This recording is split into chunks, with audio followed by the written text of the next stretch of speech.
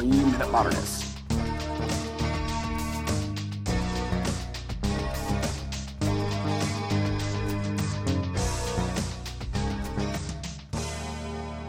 Chris Burden was probably the most dangerous performance artist ever. And Shoot was the most dangerous of his pieces, without question. In it, he had a friend shoot him in the arm. I believe it was the left arm.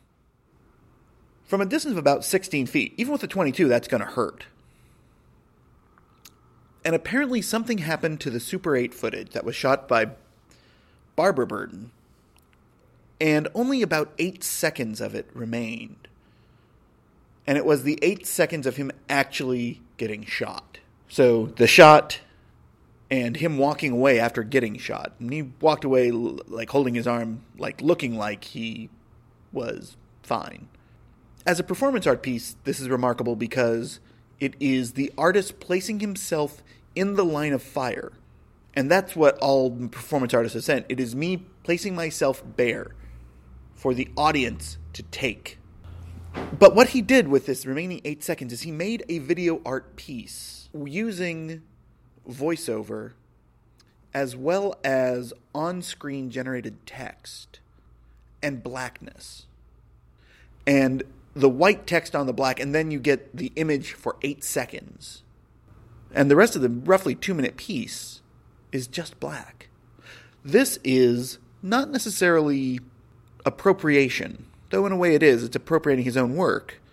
But it is recontextualization.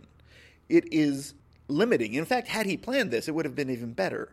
Because this is the cutting of the entire piece down to the 8 critical seconds. In essence, nothing matters as far as talking about it. None of the words, because there was recording of the sound of the event. But that didn't matter. The only thing that matters were those 8 seconds that we see and interact with. In essence, this is what video art is supposed to do.